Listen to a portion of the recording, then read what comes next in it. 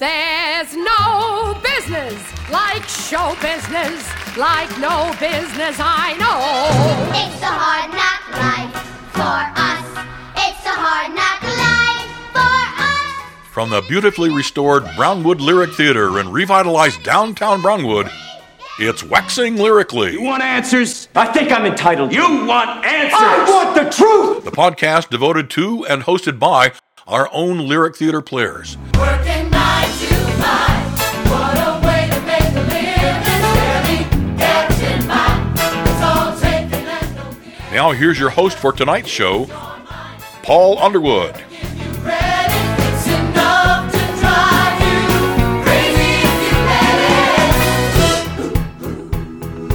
it. Let's go on with the show.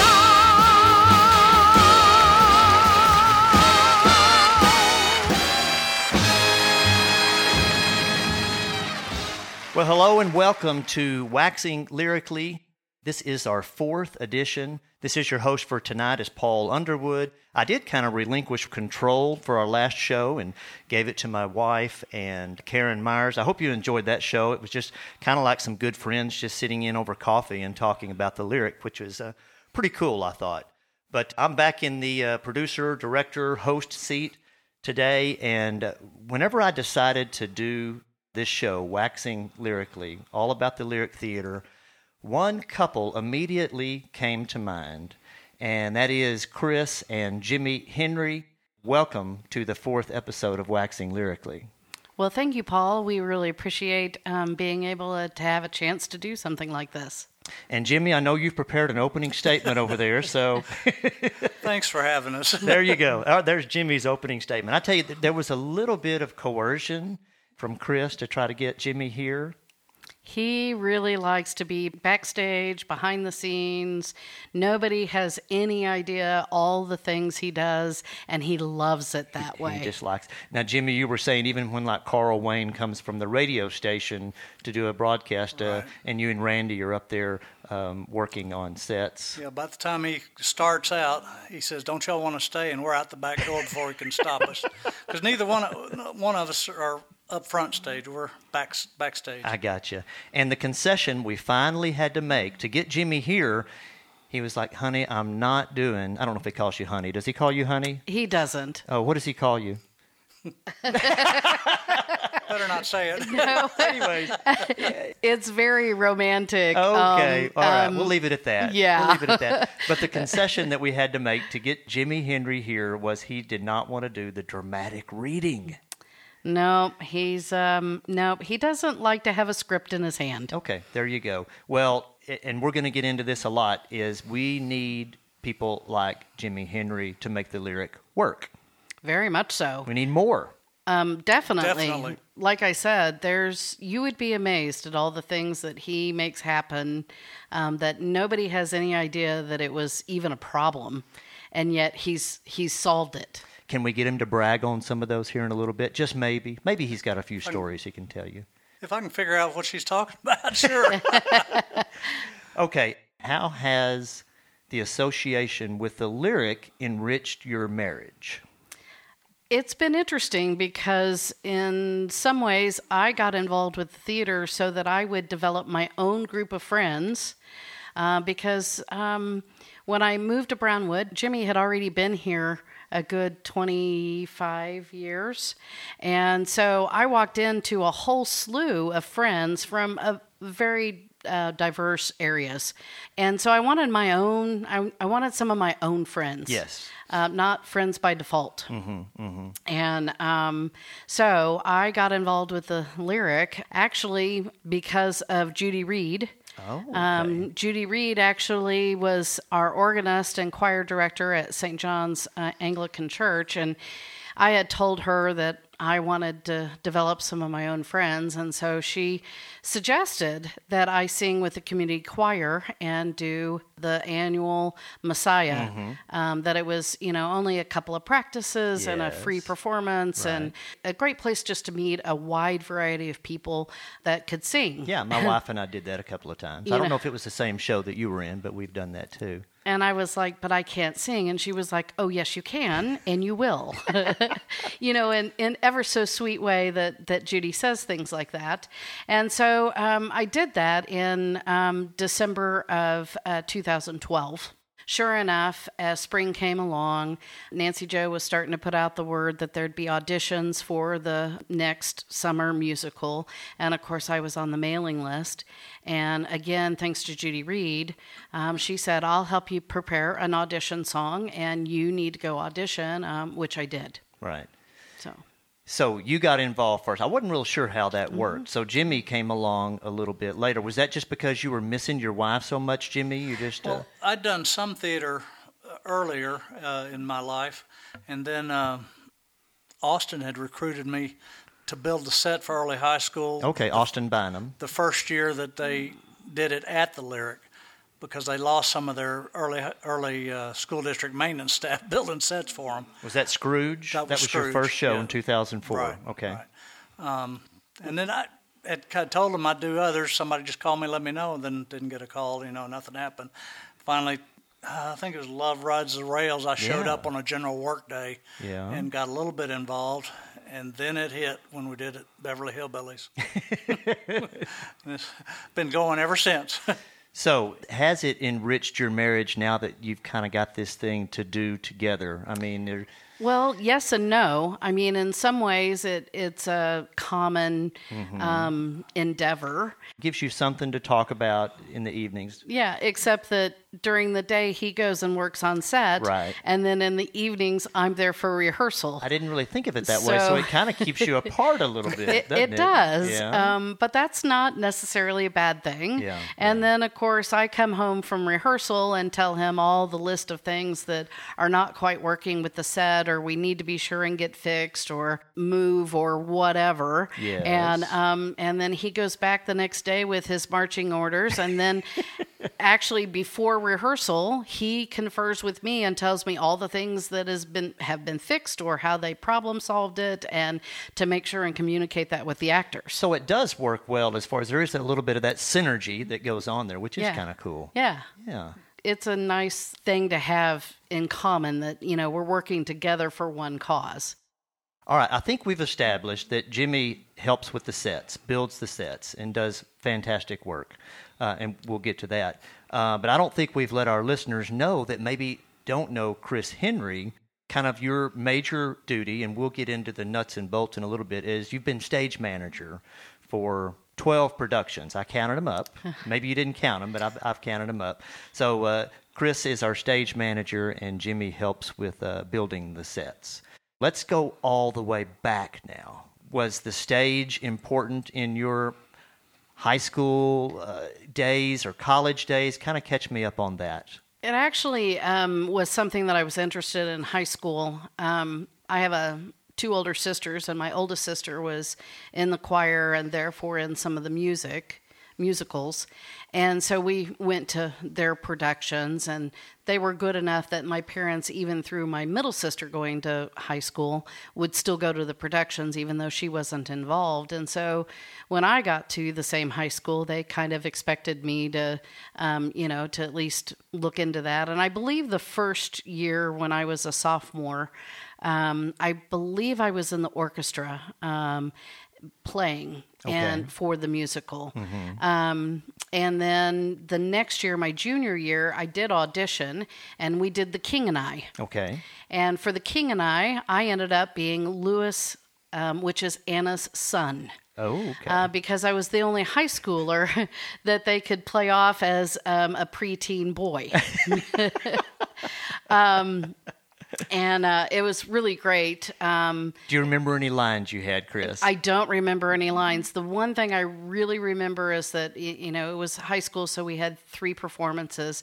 And on the last performance, when I went up to take my bow, I had a very short boy's wig, and my hair at that point was mid-back. Oh, wow. And so I went up and I bowed, and when I came up, I took off my hat and wig all in one fell swoop and let my hair just fall to my shoulders. And there was an as audible I came gasp up. in this. And there was an audible gasp. And my parents were sitting in the front of or in the middle of the audience. And afterwards, they said that the whole audience collectively gasped, "It's a girl," because having a name like Chris, it's non-gender specific. There you go. So they really bought that. A lot of them did. Yes, it was very satisfying. That's cool. So, and then my senior year, we did Guys and Dolls, and I was in the ensemble, and So you were active in it in high school. I was. Had a little interest there. Then I got to college, and I had Oklahoma State. Oklahoma State. Okay, Yes, yeah. I went to get an education, not a football team. Mm-hmm. It makes me the perfect Texan because I like all Texas teams as long as they beat OU. Yeah. But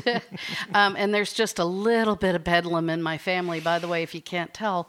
But I had an interest, but I was too scared to audition. Yeah. And so I just let that interest kind of take a natural hiatus. Did you ever imagine getting back into it, or was that just something you were going to leave? I didn't. Yeah. I didn't ever imagine getting back into it. Yeah. But again, between Judy Reed and Nancy Jo Humfeld, they were like, "No, you ought to at least audition. Why not?" Isn't that great? So Yeah. All right, Jimmy, you've been pretty silent over there. I'm sure you were very active on stage in your high school. Just give me a little bit about your high school, your growing up, and the interest that you might have had in high school. Where'd you go to high school? I graduated from Sulphur Springs High School over in East Texas. I was not involved at all in any kind of arts program. Okay. I was in a work study program. Okay, all So right. that's what I did. So you went to work, Went to work and after made school? money, What right. was your first I job? worked at Radio Shack installing radios in cars and stuff like that. Cool. My family had always been interested in theater, going to plays and all. Okay, And so then- you did enjoy that. Oh, yeah. And my oldest brother went to school as theater tech major and ended up in a career working in theater, stage managing and all in Yeah. professional theaters. Okay. So you did have an appreciation for it, because I can tell you a lot of high school guys are like, theater, Right. And then they throw out a derogatory term or whatever, for it. So that wasn't you. You always No, kind of had no. an appreciation for Right. it, but just never really got I didn't into have time. I was more interested in making money. So I Yeah, could- heck yeah, yeah. All right, let's talk about the marriage story and the meeting, the Chris meets Jimmy story now. well, The short version, Yeah. Jimmy said. we actually met at a church camp in Oklahoma called St. Crispin's. He was there on permanent staff as maintenance, and I was a camper. And at the age of, I was 14. Yeah. And we just had a connection. Scandalous. Of course, Jimmy's shaking his head. I didn't realize that at the time, being innocent, and we just created a friendship that we just lasted through the years. We would just keep in touch when it was important, but there would be definitely times where maybe it was years when Yeah. we didn't Yeah. necessarily talk, but we always knew that the other one was available should there come a need. We just always kept in touch. Yeah. And so... And then you just got married, and the rest is history, right? Right. Well, two things happened that kind of brought us together. One of them was both of our mothers were not doing very well health-wise. Okay. And Jimmy was at a point where he just needed to talk to somebody who wasn't a family member about what he was having to deal with, and my mother had similar health issues, and so that was good. I was also in the process of putting together a reunion for summer camp people who attended in the early 80s. Oh, wow. And so I needed somebody who had gone to the camp to, kind of help mold what we were going to do for a weekend together. Right.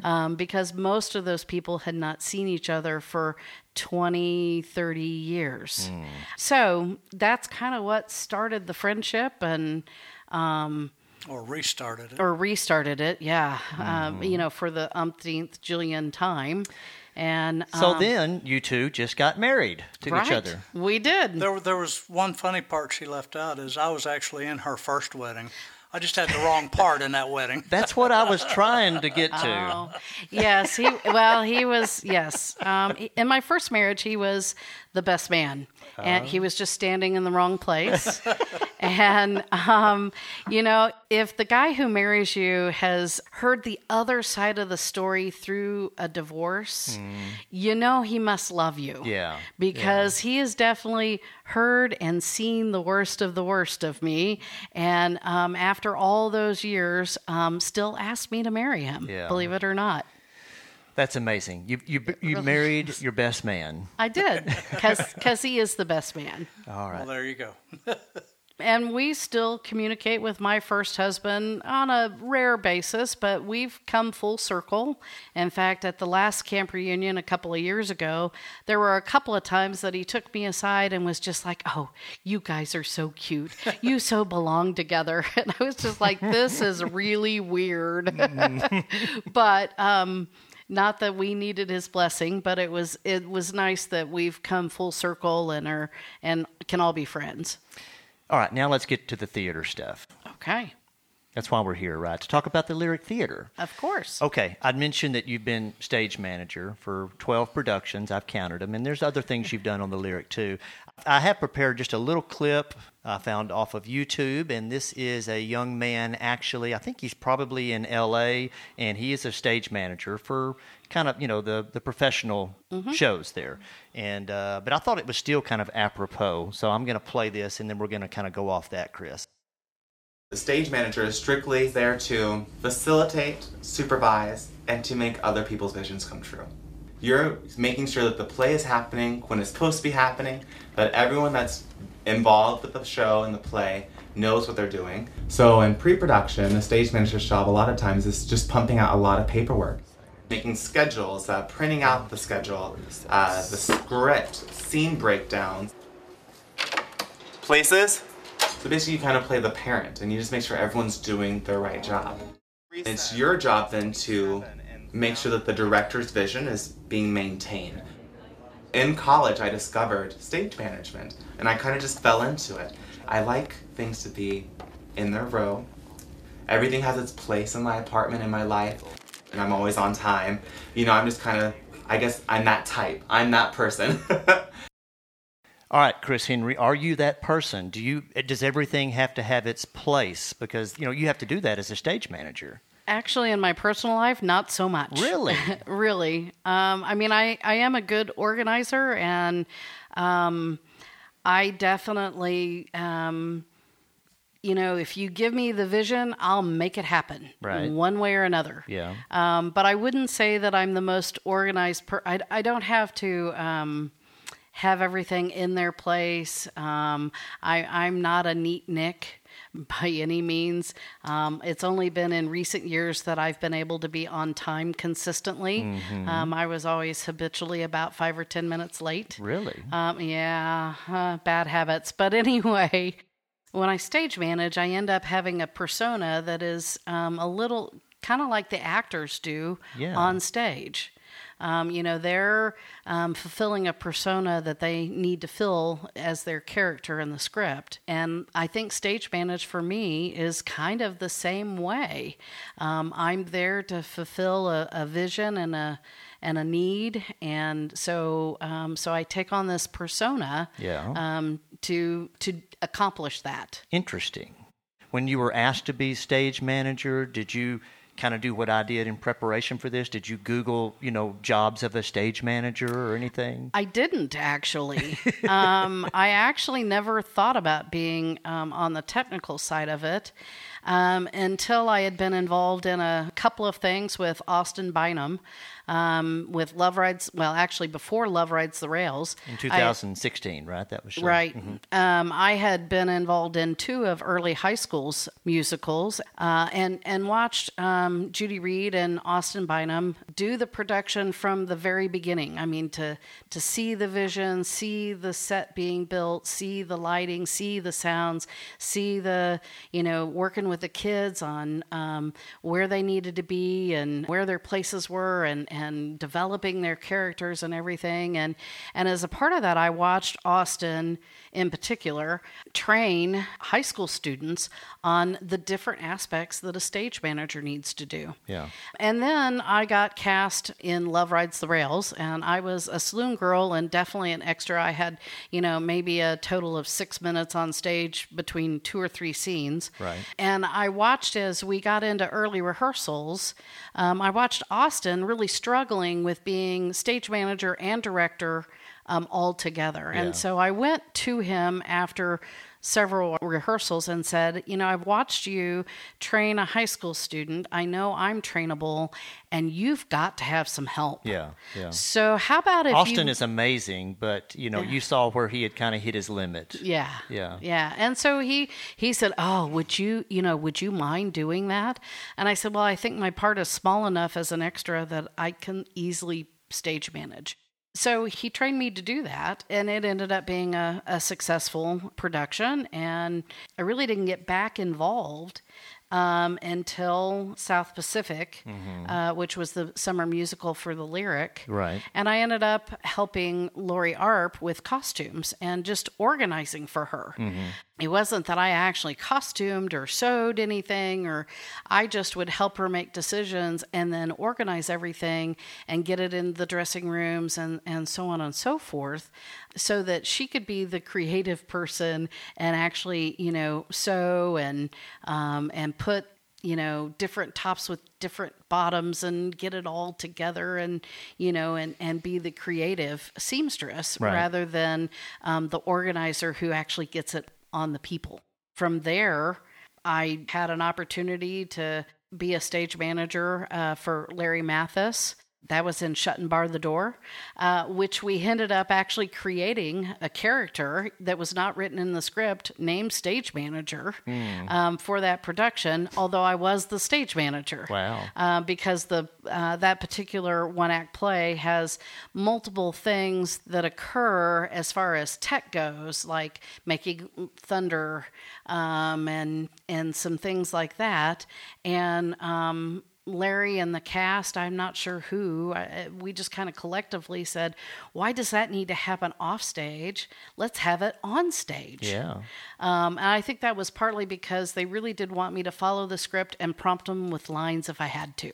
Gotcha. So now I didn't have to, but as it turned out, but it ended up being some comic relief that show, that enhanced that show. And then we got to Oliver. And with Oliver, I was not originally the stage manager. I actually ended up stepping in about 2 weeks before the production got on stage. Wow. Because the stage manager unfortunately had some health concerns and some other things going on and had to step down. So this was your first really big, large cast. It was. Deal. With a lot of kids. Lots of kids. And probably the bigger thing is that we had quite a few flats going up and down on the fly system. In fact, there was one flat that was near the back that I basically had to put down blind because I had to put it down in the dark and it was black. So I'm thinking that was probably the show that really tested you, the first show. It did. Yeah.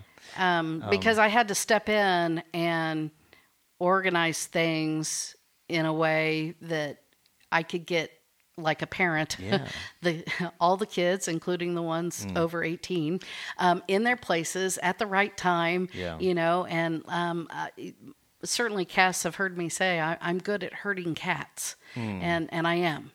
We might mention that the stage manager does get paid a little bit for being in Lyric Productions, and rightfully so, because somebody has to be in charge.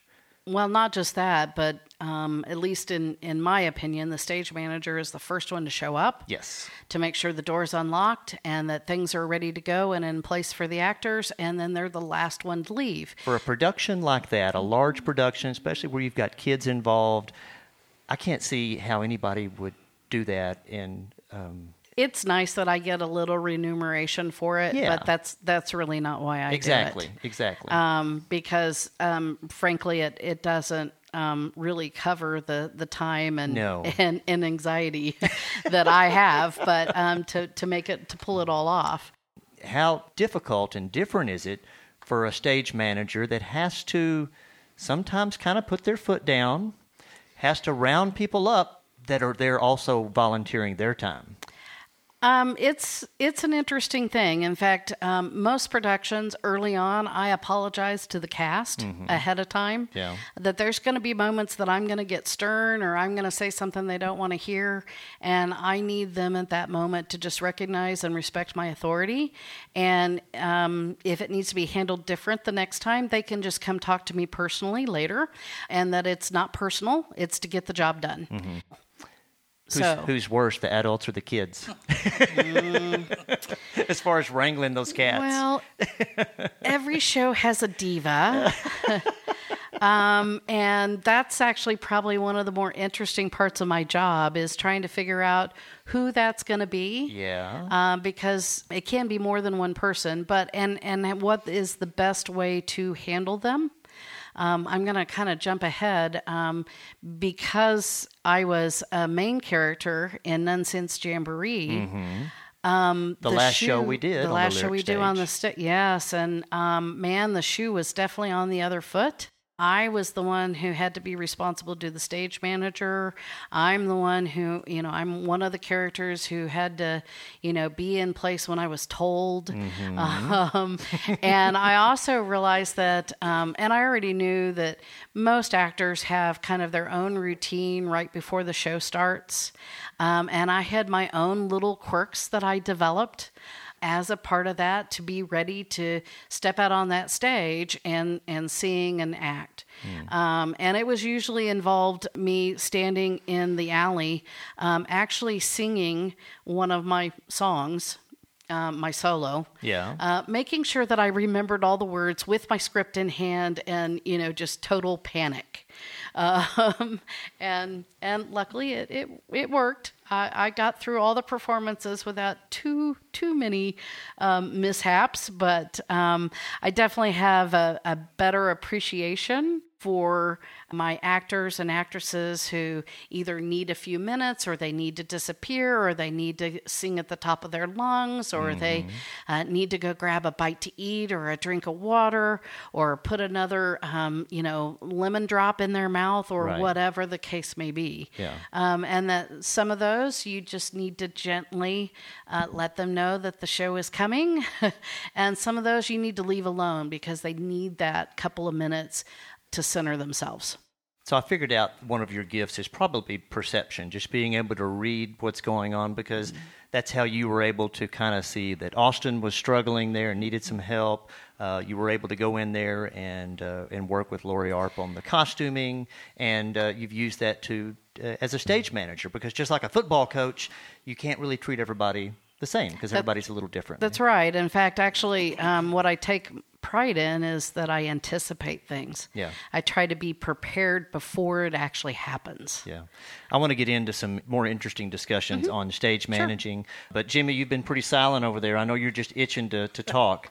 So let's talk about your set building, which is amazing. And probably the first one, Beverly Hillbillies, was that probably the first one that you really worked hard on? Because that set was amazing. That was the first big one I did for the Lyric. Like I said earlier, we'd previously done Scrooge for early high school on the Lyric stage. But Beverly Hillbillies, I stepped in, and they had a pretty good start on it. But we went a long way, and that was an amazing set.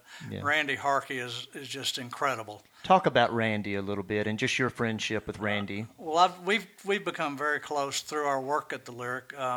He's amazing. He's a retired shop teacher, wood shop teacher. Yeah. So he's got incredible skills, tools, knowledge, and that I didn't have. I'm starting to pick up a fraction of what he has, and have learned so much from him.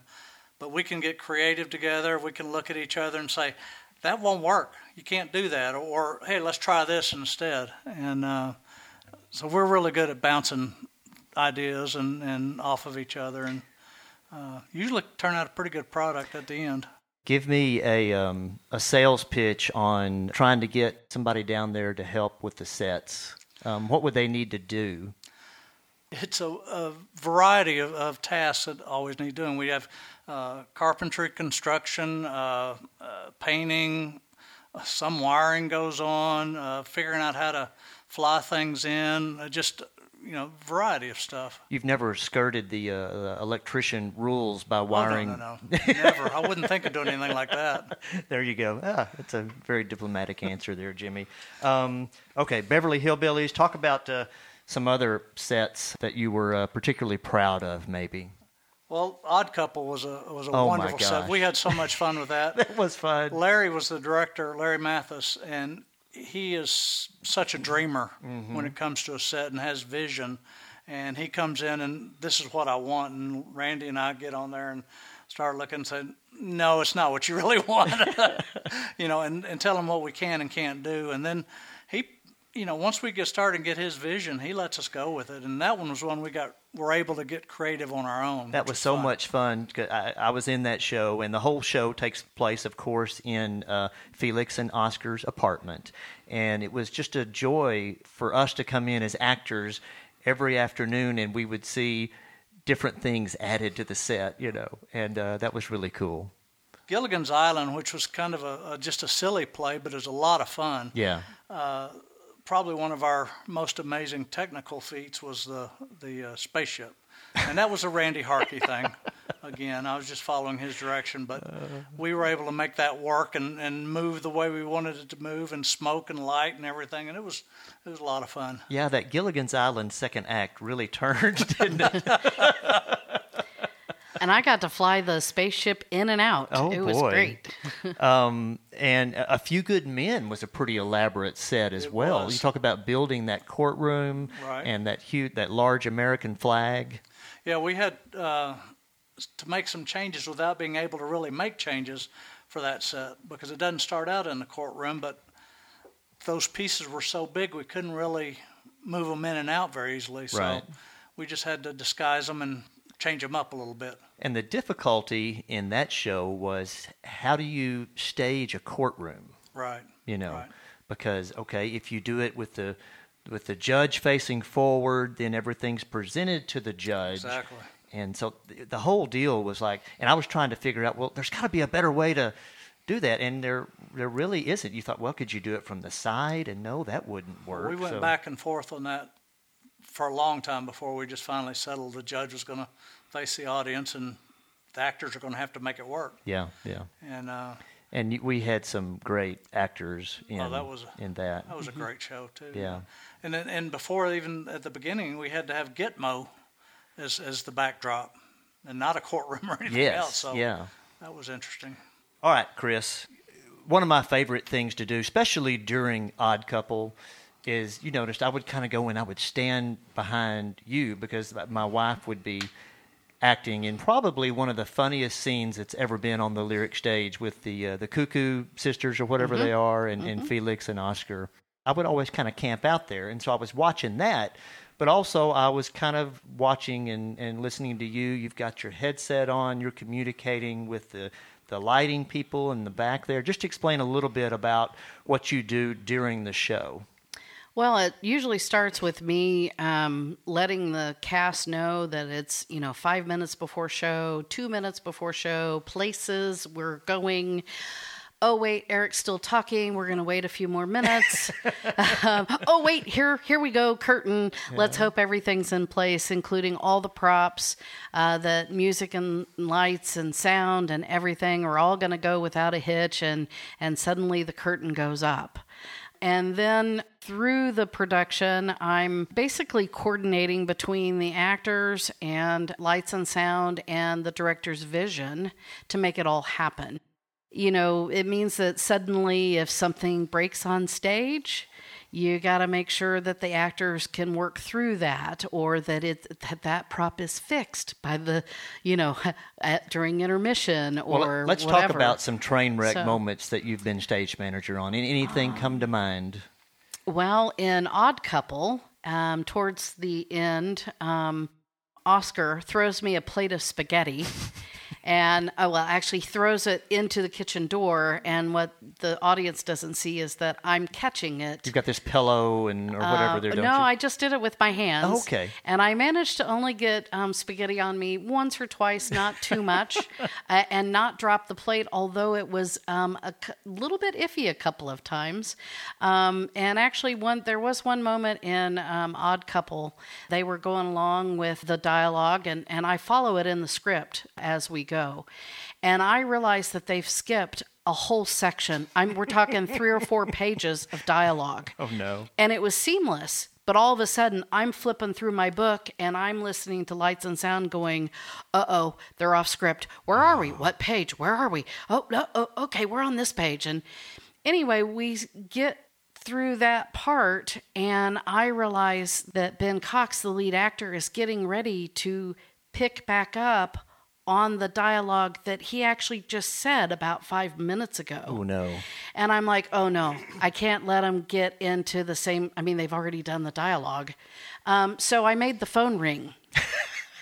And so to get him back on track. Ring the phone, Yeah. because you had to call that out. Yes, And they did I it in did. the back. Yeah. That's right. And It's not like you dialed the number. Yeah, or anything. no. And so I told Sound to do the phone, and everybody on stage kind of perks up like, the phone doesn't ring here. And Ben Cox kind of shifts over just enough to give me an eye on the side of the stage about, what are you doing? That's not supposed to be here. Yeah. And I'm like, it's okay. And I'm sure he probably couldn't see me. Right. But anyway, and then all of a sudden it dawns on him that we were getting ready to repeat the scene we had just done. And so he gets up and walks across and answers the phone and goes on to the next section in the script. And after they finished the scene and we got to the intermission, he came off the stage first thing and was just like, you saved us. Oh my gosh, I didn't know why you made the phone ring, but if you had not rung the phone, Yeah. we would have done the scene twice in succession. You saved us. And I was like, yep, I know what I'm doing. Now, that's only because I'd had several minutes to think about it and get past the crisis. Wow, that is a stage manager at work. I can tell you, I was in that show, and Neil Simon's writing is brilliant, but that was such a difficult show to act in. It really challenged, you know me, I'm a rookie amongst my heroes up there for the most part. But that show was so challenging to make it conversational. Mm-hmm. And there's just these rapid fire lines. We're all sitting around playing poker, and it was so easy to get thrown off track on that thing. Very much so, which meant that I really had to pay attention to the script. And if we ever get around to doing Rumors, another Neil Simon play, I have a feeling it's going to be the same way. Mm-hmm. So it's just amazing. There's that conversational plays like that or It is, because what the audience doesn't really appreciate until you see it over and over and over again, especially early on when it's not rapid fire, it's not conversational, what they don't realize is that each and every word is planned. Yeah. They really do say the same thing every time they do that scene. It's got to be. You can't paraphrase, because if you paraphrase, I'm keying on a certain word to come from another actor up there, and if it's just tilted just a little bit, it's going to throw the entire thing off. Well, and of course, the writer chooses certain words to foreshadow things that are going later on. So if you don't if you don't comment just right early on, it can throw off the references that future lines refer back to. One more train wreck save, and I don't know if you were involved in this, if this was all Matt, but I think you were stage manager for A Few Good Men. Yes. And Val touched on it. She said there was one time where Matt kind of got off script. What do you remember about that one? I do remember him being off script. There was nothing. I just remember, exclaiming in the headset privately to Lights and Sound that, oh my gosh, he's off script. Let's hope he somehow manages to get it back around. And about that time, he kind of changed his words and got back on script. So actually, the funniest moment I had with Matt was also in Odd Couple. He goes to the window because he needs fresh air. He thinks that he's gonna get sick. Yeah. And so he goes to the window in the apartment to get some fresh air, and he opens up the window and ends up bellowing out of it. You'd have to see the show to see exactly what he was doing. He makes a very funny sound. What he didn't realize was that he had a lemon drop in his mouth that he needed to get out of his mouth while his face was off stage. What he didn't know is that back behind the window backstage, there was a little paparazzi back there. The stage manager was back there, taking pictures of him putting his head out the window. So he puts his head out the window and makes his bellowing sound and then spits the lodging out right as I'm taking pictures, and then looks up and sees that he almost hit us with it. Oh, no. And of course, we all just die laughing, but he's got to put his face back on stage, and, because it's a very serious moment for Felix.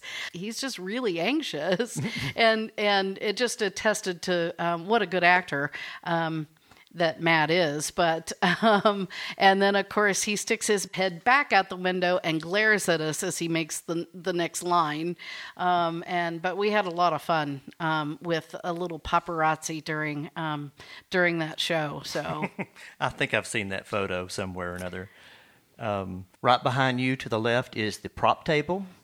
Usually. How frustrating is it when props aren't where they're supposed to be, Chris? It's very frustrating. She just loves it when that happens. Yes. My job as stage manager seems that, it means that I've got to make sure that the props are in their place so that the actors can come and get them when they need them. And in some cases, I get them to hand them to them or make sure somebody else is available to hand them to them. I think about Beverly Hillbillies. Joy Renee walks off stage right and in the middle of the scene to grab what's supposed to be a fur that she then realizes is a dead animal. Oh. She just didn't have time to get to the prop table and back because it was that quick. Yeah. And so I literally had to have it in hand and ready to go. So as soon as she got behind the proscenium, she could grab it and really turn on her heel and walk back on. And then there's also people there who sometimes get in the way. Like the guy who liked to stand right behind you. And I tried to be out of the way. And I always encourage the cast, if you want to be on stage and see part of the production from the wings, just be prepared to either move or to hold on to something or move a piece of scenery or do something, because actors, at least in our community theater, they don't just act. They also move scenery. They help with props. They do a lot of things. Right. Yeah. Yeah. The most emotional scene you've ever seen or been a part of on the Lyric stage, anything come to mind? Oh, it would have to be A Few Good Men. Yeah. With the... Did you get goosebumps every night? Yes. And I think I took pictures every night from my vantage point because I had a very good seat for the famous speech. Not as good as mine, but... No, not as good as yours, but then I didn't have to restrain him either. So, at least not physically, but, that one in particular, there were certainly fun moments that on headset to lights and sound, I'd be, okay, here comes the moment. Come on, here comes the pin drop. Let's see what the audience does this time. Yeah. Are they going to laugh? Are they going to cry? Is it just going to be silent? What's going to happen? That was my next question. The funniest moment you've ever seen? Oh, funniest moment. Well, Jimmy, you got an answer for that? The funniest. I just think all of Tuna Christmas was the funniest show I've seen them do, and there's so many funny parts to that whole show and the different characters. And technically, it was an interesting one because They had 6 different Christmas trees that all had to be on stage one at a time at a different time. And, you know what it's like to wrestle a Christmas tree for Christmas in your home. You got 6 of them. And you've got 6 different ones. One of them was a monster. Yes, it was. And there's a lot of little moments that, as a stage manager or an actor, you see the production so many times that you see how it's morphed into the funny moment that it is. Because originally, when they first read the script the first time, it was not funny. Right. We do a little bit of practical joking, but not anything that will change the experience of the audience. Right. Yeah. We're very careful about that. We talked about the most emotional things that we've seen on stage. Talk about, does a stage manager experience the same emotions of loss when a show has come to an end and you start to wonder, what am I going to do with my time? Yes and no. Yeah. I'm always sad to see a show finish because I've devoted, so much time to it that I don't know what I'm going to do with my evenings anymore. And yet, usually by the time we get to the end of the last show, it's time to put it to bed. Yeah. It's time to let it go. Jimmy, how is it seeing your sets get demolished? It always amazes me, and Beverly Hillbillies was the worst one because that was my first big one. Right. And we'd spent a month and a half building that thing, and it was torn down in 2 hours. And it was like, I just kind of sat there with my mouth on the ground. But after that, it's just part of it. And like Chris said, by the time we get to the end of the run, it's time. Yeah. Let's get done and get ready to start on the next one. I'll experience that little melancholy feeling for about 2 days. And then about the third day, I'm like, thank God I don't have to go to rehearsal tonight. I've got time. But you do feel that for a while. And for the same reason you got involved in the lyric. Now you've just got so many of these new friends, You all alluded to this in a previous podcast that we're family. And during that show, we are, which means we have all the ups and downs that a family does. You have the moments that are a little tense and everybody, there's a few people that are squabbling. And then you have those moments of, somebody comes into a rehearsal and something, maybe they've gotten some bad news and you share it and lift them up. And then there's also the moments where people have, they have a breakthrough on maybe their character or a scene or it gets twisted in just such a way that the whole cast laughs, together and certainly there's a lot of joy. So it truly is a family. I've only lived in Brownwood for 8 years and I have some of the best friends ever. Brownwood has given me so many opportunities because it is a small town that it would have been so much harder to seek and find in a large metroplex. Jimmy, talk about, because I know you guys go to the theater in Granbury. Yes. And I guess you're members there. We have season tickets too. Yeah. Just kind of compare the Granbury experience to the Brownwood experience. They're very similar and different at the same time. They're similar being a small theater. Seating-wise, it's small? Seating-wise, they're actually a little smaller than we are. Okay. Their stage is a little bit bigger, especially their wings, which every time I go, I kind of drool over the size of their wings and the speed of their fly system and stuff like that. But the big difference where they've got us beat is they've got so much money.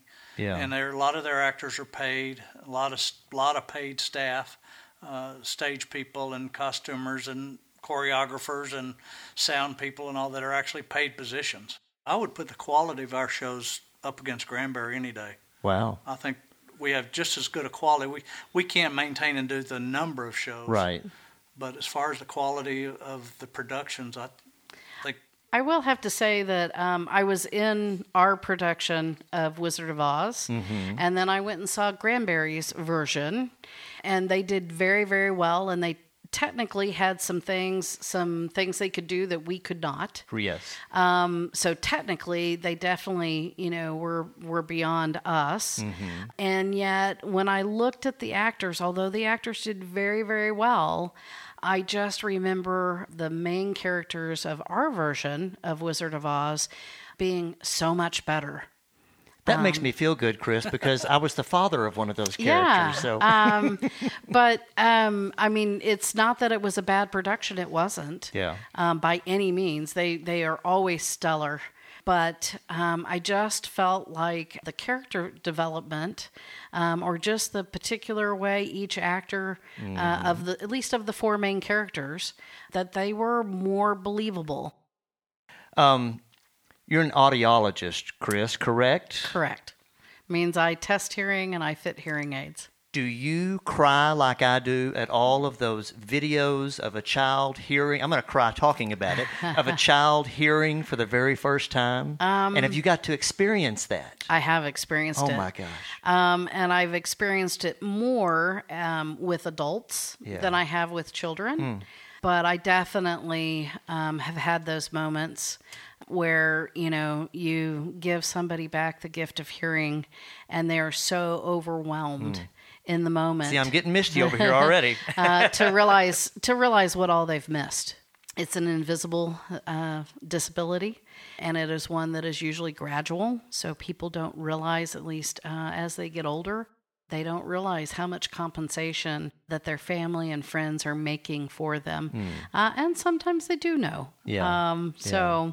I decided on my career when I was 11 years old. Wow. So do you get emotional hearing? Oh, yeah. Yeah, I bet. Oh, yeah. We've been talking now for over an hour. Now, I may edit this down just a little bit, but we've come to that part of the show, Chris, and Jimmy, you're bailing out, correct? Exactly.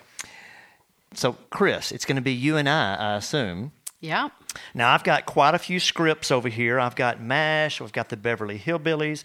I actually have The Odd Couple, Get Smart. I've got some Beulah Bell, Christmas Bells. And I think you brought some scripts with you, too. I did. Do you think that you and I can settle on a dramatic reading, maybe together? I'm sure we can. Okay. Originally, I actually thought about doing something from Wizard of Oz. We can do that. I thought about when Dorothy gives her little monologue about what home means as the wizard is getting ready to take off in the balloon about, there's no place like home. Oh, yeah. But then I was like, maybe not that. What else is there? You've got a 9 to 5 script there as well, I see. I do.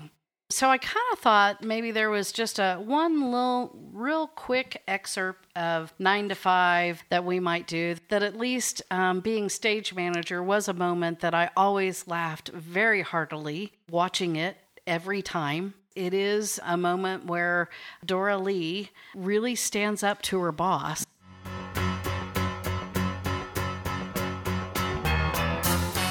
He is very chauvinistic, and leading into this scene, he has not picked Violet, one of the other major characters, to move up in the company.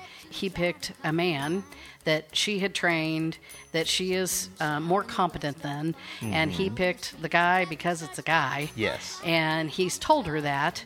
And Dora Lee, the Dolly Parton character, walks in and realizes that there's been some assumptions on her relationship with their boss. That the boss has created and perpetuated with everyone else in the office except for her. She's kind of like the brunt of the joke. I see. So he wants everybody to think that they've got a little something going on. Promotion, want to move ahead, but the boss won't seem to let me. I swear sometimes that man is out to get me. Okay. You ready? What? Now, don't get upset. You've been telling everyone I'm sleeping with you? That explains why everyone's treating me like some dime store floozy. They think I'm banging the boss. Now, wait a minute. I can explain. And you love it, don't you?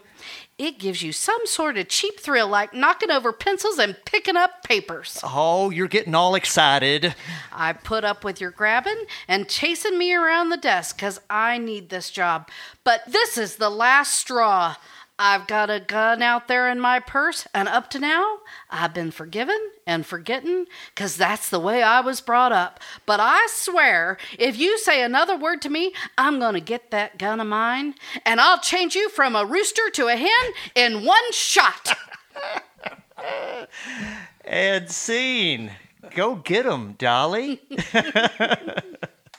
Oh, that was great. Thanks for playing along. That's a perfect scene there, too. Well, and I will have to say, in that scene, oftentimes backstage, because, again, I'm reading the script as each production goes, I would mouth that part because I knew what was coming and the visual effects that were done in the scene. Yeah. And, you know, and that is one of the fun things about being stage manager, is that I get to be any part and every part every time. Whether it's to pretend to be singing the lead song and, you know, of that poignant moment, or whether it's a moment like this where you know it's going to end in some laughter. And just talking about that scene, how David Quinlan and Jennifer Reeves just nailed that every night. It was hilarious. It was hilarious. The other fun part in that show was that I actually got to fly David Hart. I forgot that. Because they suspended him above the bed. That's right, with a garage door opening system. That's right. And what that really meant was that I got to use the fly system and bring him up and back down again. And certainly had some tense moments, getting him strapped up in time and safely. But, you know, it's all fun. I love those kind of technical challenges. All right, let's close this thing out, Chris and Jimmy. Thank you guys for being a part of this. I swear you were reading my notes over here, Chris, because I have this closing quote, and I think you said almost the exact same thing a few minutes ago, but I'm still going to close with it, okay? Mm-hmm. Community theater is magical. A bunch of folks with the same passion coming together to share their talents for no pay is a true labor of love. It brings culture into areas that otherwise may not have the means to experience live performance. How special is that in Brownwood, Texas? It's extraordinary. Jimmy, how does that make you feel when afterwards people are commenting and they say, I can't believe there's something like this in Brownwood, Texas? People that come to the shows are generally so appreciative of the work we do, and it makes me feel good. Oh, I love that set, or what about this scene or that, or those people need to go out and bring their friends to the theater and let them experience the same thing. Absolutely. And I know the Lyric family appreciates the work for both of you guys. It was not a surprise to have both Matthew and Val mentioned. Now, don't forget about the people that are behind the scenes, because they're the ones that really make it work. So both of them knew that as well. So I'm just so glad that you guys were the first ones. Getting to know you, getting to know all about you. Thanks for listening to Waxing Lyrically, sponsored by the one and only Teddy's Brewhouse in downtown Brownwood. If you found value in the show, we'd appreciate a rating on iTunes. Or if you'd simply tell a friend about the show, that would help us out too. This is your announcer, Kurt Schneider, inviting you to increase your culture with the lively arts. See you next time. Getting to know you, getting to feel free and easy. When I am with you, getting to know what to say.